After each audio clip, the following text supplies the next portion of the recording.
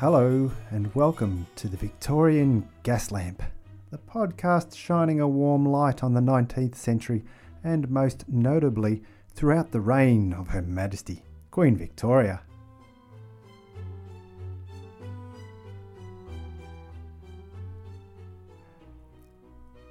Episode 42, Into the Den. There are times when doing research for a podcast can drive you insane, especially for something like actual history where you're expected to get things right. I do love the research and I really love the writing because the real challenge and satisfaction for me is that I present in a way that makes it like telling a story and keeping you entertained around the fire we metaphorically sit around. If you're currently on a train, in a car, or going for a run, just work with me here, okay? This one is going to be more than a little dark, so some listener age discretion is advised. Those warnings you get on TV saying what's coming, well, in this episode, drug use is going to be rampant. Also, it's incredibly fascinating and I couldn't help myself. Caveat, I am not a chemist and I am going to skim over the complexities because this is a storytelling and not a lecture. Papaver somniferum is better known to all of us today as the opium poppy. Technically, the juice from the poppy is called a latex, which is a substance suspended in liquid. Opium is the dried version of this. And using this dried product, you can then make morphine. Keep playing chemically and you'll end up with heroin, but that came much later on. Another product that came from opium was the liquid laudanum. You might know it from movies and fiction, but it was a mixture of about 10% opium, along with a combination of herbs in liquid. A Swiss alchemist had created it in the 1500s, but it's believed opium had first appeared in Europe when soldiers brought it back from the Crusades. Now, I am sure we're all aware of the whole snake oil salesman trope, where finding a shifty-looking guy selling some liquid that is the cure for all ailments that you might have.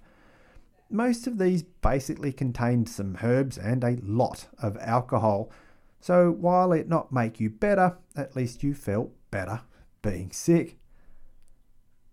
But aside from these pseudo-cures, laudanum was a whole different animal. It became known as the aspirin of the 19th century and was used for basically relieving any pain you could think of. It was especially focused towards women and what were then known as air quote women's troubles, with much of the marketing during the 19th century being aimed towards offering them relief. Opium-based products could genuinely help you medically. It was an excellent product for alleviating some of the effects of dysentery and cholera. It gave a relaxing euphoric effect which helped people that had problems with anxiety. Other ailments like rheumatism or even coughing fits were treated with it. If you had a child or baby that needed calming down, well, then give it laudanum. In this latter scenario, there were even specific products for children. Called Godfrey's Cordial or Mother's Friend, the liquid consisted of opium, water and treacle. Laudanum was as easy a way to take the drug as any other, just being a liquid, and the relaxing, mildly euphoric effects that it gave led to it being used recreationally. A standard adult dose was around 20 drops, and you could buy this for just a penny. So with it being so affordable, its use soon became commonplace throughout society. And it needs to be remembered just how hard Victorian life was.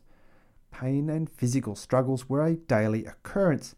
Having a liquid you could take for a penny that might take the edge off your pain of aching joints, the diarrhea you had because of the rancid meat you forced yourself to eat last night, or calm that screaming, starving child in the cot in the corner of the mud-floored room you called home, I have to argue, why wouldn't you use it?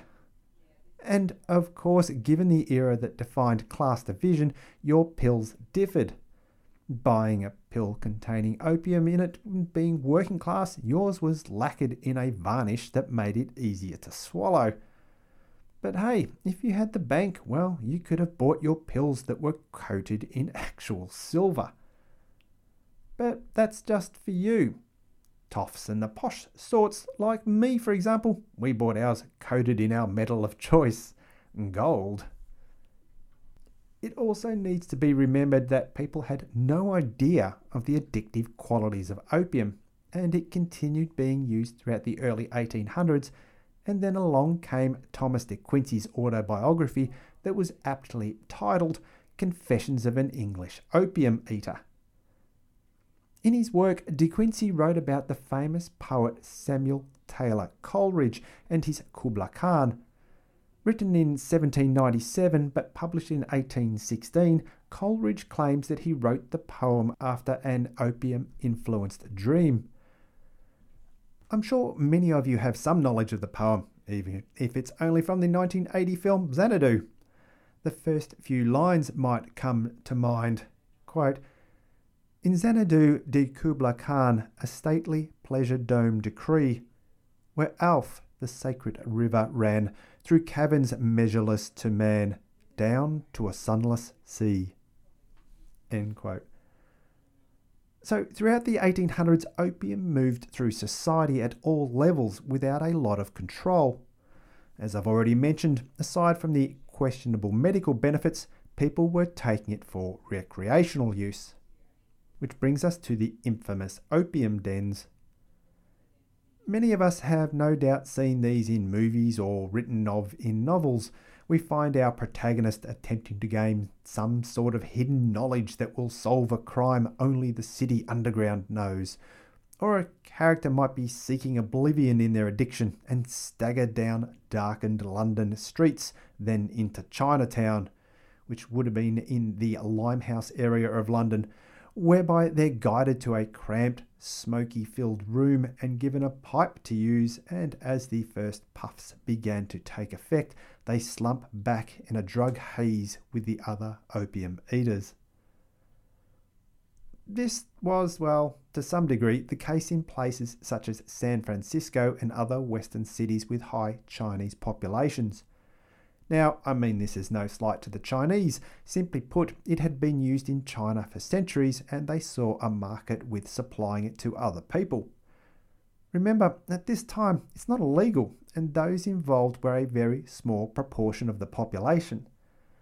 And there were tens of thousands of Chinese emigrating to America as opposed to the much smaller numbers moving to London. And most of those in London were males involved in the maritime trades. But like we still see in movies in modern times, I'm looking at you, Johnny Depp, in the 2001 From Hell film about finding Jack the Ripper, literary fiction is more responsible for the opium dens in London than any emigrant ever might have been. By the way, if you haven't seen that film, check it out. It's pretty good. Johnny Depp, Heather Graham, Ian Holm, also known as Dr. Cornelius from The Fifth Element, or Bilbo Baggins, all star. Welcome to my 5-second movie review. I think we can all agree that Victorian-era writers liked sordid, dramatic and dangerous places. They're perfect for drawing a reader into a place they're fascinated by, but know they'll never get to see. The idea of a seedy place that presents immoral temptation is always going to draw people in. As the legendary Oscar Wilde wrote in his 1891 novel of The Picture of Dorian Gray, quote, "There were opium dens where one could buy oblivion, dens of horror where the memory of old sins could be destroyed by the madness of sins that were new." End quote. You have to love his turn of phrase. Sorry to possibly burst your seedy London opium bubble, but in consolation, the dens did actually exist. But it was mainly a market that was catering to the sailors. The Limehouse district was an area that revolved around shipping, and it was among sailors that had travelled the world that you would find those that smoked opium as an escape. Combine this with the only real Chinese population in London being in this area, and well, that's where you got your opium dens. I'll post some photos up on the Instagram account for you to see of what this time looked like. Pretty amazing, really, even though they weren't as prominent as I thought. But like you, I'm still fascinated with them anyway.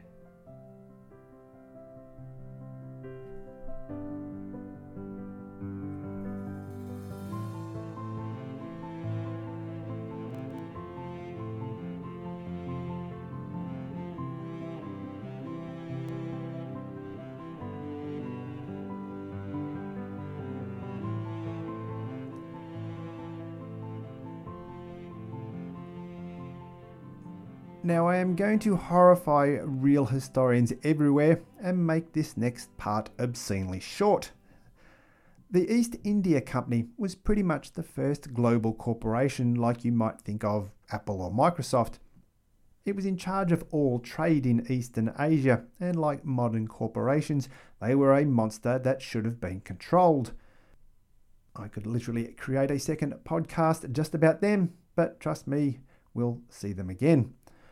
Most importantly, at this time, they controlled the import of tea from China to the United Kingdom. And I cannot begin to express just how much the English love their tea. I know a lot of Australians do, but I do remember realising just how much the English loved it when I was in the town of Whitby. A friend had said to try the fish and chips there because they were amazing. Firstly, he was right. If you get to visit Whitby, go eat some. But I was laughing because your fish and chips came with a pot of tea. Gives you some idea. Tea is more than a big deal in the 1800s. Fortunes were made from it, and everyone wanted to drink it. So much so that it was causing a very big economic problem for the kingdom. By 1830, annual consumption of tea was at just over £1 per person in the whole population. That's around about £30 million or nearly 14 million kilos. Think of any time that you might have picked up a tea bag. You know how light they are. So imagine just how much tea is needed to make up those sorts of volumes. And any time your country is paying more to another for what you need, the imbalance can cause economic problems. And this was compounded by the fact that China insisted only on payment for tea in silver. And this meant hard cash for product, no credit. But tea was what the people craved, and the importers struggled to meet demand, and this was where the troubles began. Money was bleeding out of the United Kingdom, and they were becoming beholden to a foreign nation. So, by proxy to the United Kingdom, the East India Company did what anyone would do when trying to make up the imbalance. They sold drugs. Okay, kind of a bad joke, but not actually a joke. The East India Company, which I'll call the EIC from here on, during this time pretty much owned the economy of India, and the Bengal region was where the opium poppy could be grown, and most certainly was. And it was really good quality opium too. So the East India Company, in conjunction with smugglers, sold opium into China and only took silver in payment. So to reiterate, lots of silver being paid for tea, and to counter the economic disparity, the EIC only took silver for their opium. And back in 1797, they imported around 4,000 chests of opium. That's about 77 kilos. By 1833, this was at 30,000 chests, and it increased throughout the century. Drug trade into China began to spin out of control. The Chinese emperor repeatedly issued edicts banning opium, only to be ignored by the smugglers. And then in 1834, the EIC had their monopoly over the region cease, partly because of their known involvement in the opium trade. But while they had lost the monopoly, they were still the predominant market force in the region. A letter written in 1839 by the Chinese High Commissioner Lin Cixu asked for the trade to stop was published in the London Times newspaper. It seemed to have no effect, So Commissioner Lin ordered the seizure of all opium in Canton, where all the trading took place. Charles Elliot, Chief Superintendent of British Trade in China, was attempting to defuse the situation and bought all the opium and gave it to Commissioner Lin to destroy. Oh, and this was around about 1.3 tonne of the drug. Not gram, not ounce, but tonne. I'm covering a lot of stories here and certainly a whole series of podcasts, but the relationship between China and Britain continued to deteriorate, and with Britain bringing in more troops, we then get what became known as the First Opium War. I mean, let's face it, this doesn't work out too well for the United Kingdom in terms of PR. In their defence, this drive of selling drugs was largely because of an uncontrolled corporation taking liberties on the other side of the world without proper oversight. This war continued from 1839 through to 1842, and because of their superior military might, the United Kingdom defeated China. In the treaty, Britain received huge monetary payments, but they also gained access to a number of ports, including Shanghai and Canton. More importantly, it was this war that gave Britain a particular territory: Hong Kong. Up until 1997, aside from a small gap thanks to World War II, Hong Kong would be an important jewel in the empire. It gave the kingdom access to the Asian markets and a base from which to operate from. And it all happened thanks to opium. The fantastic author James Clavell, and yes, I am very much a fan, wrote a novel called Taipan, which occurs around this time period. They even made a mini-series out of it, starring an Australian, Brian Brown. Great book, you should check it out. Lots of drama and goings on. Thanks for listening to my 5-second book review. The British continued importing opium into China because at this point they couldn't be stopped, and it again escalated into the Second Opium War. This went on from 1856 to 1860 and also included the French, and yet again resulted in the Chinese tasting defeat. Well, not so much tasting it as having it shoveled down their throats. The British Franco troops fought their way into the heart of Beijing, looted the city and destroyed the Imperial Summer Palace. Additionally, the Chinese ceded the Kowloon Peninsula to the British, which was more land near Hong Kong.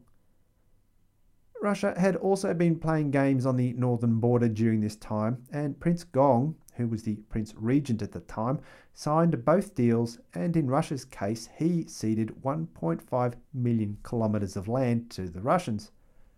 It all gets complicated on that side of things, with Russian access to the Sea of Japan being lost, and Korea not knowing for 20 years that their lands had been given away by Prince Gong, but not my podcast.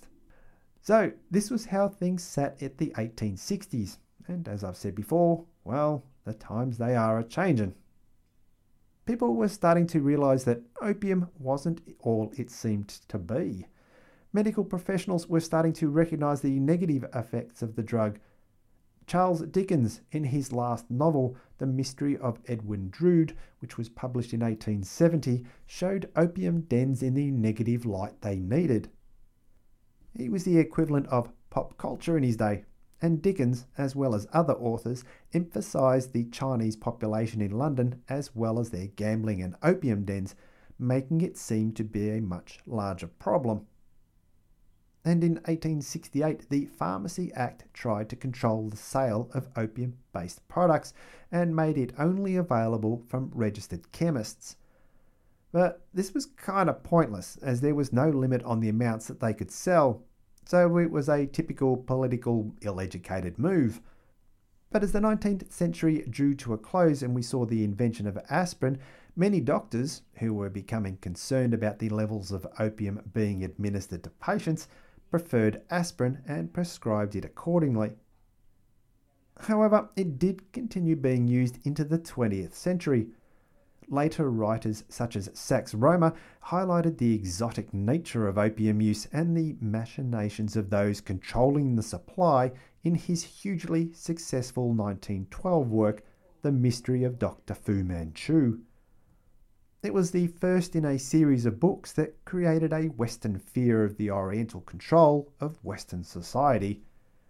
Creating a brilliant man intent on controlling the world, the books played into the xenophobia of the time and brought about the term yellow peril. That is, Western society was in danger because of Asian subterfuge. Opium use fell into this category and the public began seeing it as something subversive in a treacherous way, and legal channels were used to stop the trade. This, combined with the agriculture of tea outside of China in the English colony of India no less, saw less need for the opium trade to continue as well. And without the economic need for the drug trade, it gradually died out. Well, at least as far as the British Empire was concerned. So the opium den fell into myth and legend. But make no mistake, they did exist. The notorious opium den of Dickens' novel was based on one owned by a man by the name of John Johnston. His real name was R. Singh, and he was known to make a wonderful mix of opium to smoke. So much so that the Chinese sailors to the Limehouse region would visit his den for the quality of his product. Charles Dickens, as well as Sir Arthur Conan Doyle, did visit this area, and R. Singh's opium den was the most famous den in the day, so it can be speculated with some degree of certainty that they both knew at least of this place, and maybe even visited it, given that it was known to accommodate the social elite of the day. But with legal restrictions coming into place, R. Singh had to seek other ways to make his way in the world. He reportedly did give up smoking opium, though it was just days before he died in 1890 at the age of 64. Today he can be found in the Bow Cemetery, which is now known as Tower Hamlets Cemetery. The casual use of such an intoxicating drug certainly fascinates us in modern era. And while cinematic entertainment has certainly focused on the opium dens, the greater, far more horrifying aspect for us is the absolutely casual use of such a powerful narcotic for everyday use, especially with children. But then I guess that's why we have such an interest in such a fascinating time. And here endeth the episode. You can find me at victoriangaslamp.com. My contact details are on there as well. And you can follow me on Twitter at VicGaslamp, and more importantly on Instagram, where I post historical facts and trivia as well as photos related to the episodes. I am at Victorian Gaslamp, all one word, there as well. Thanks for listening and keep a lookout for new episodes. And as always, I'll see you next time under the gas lamp.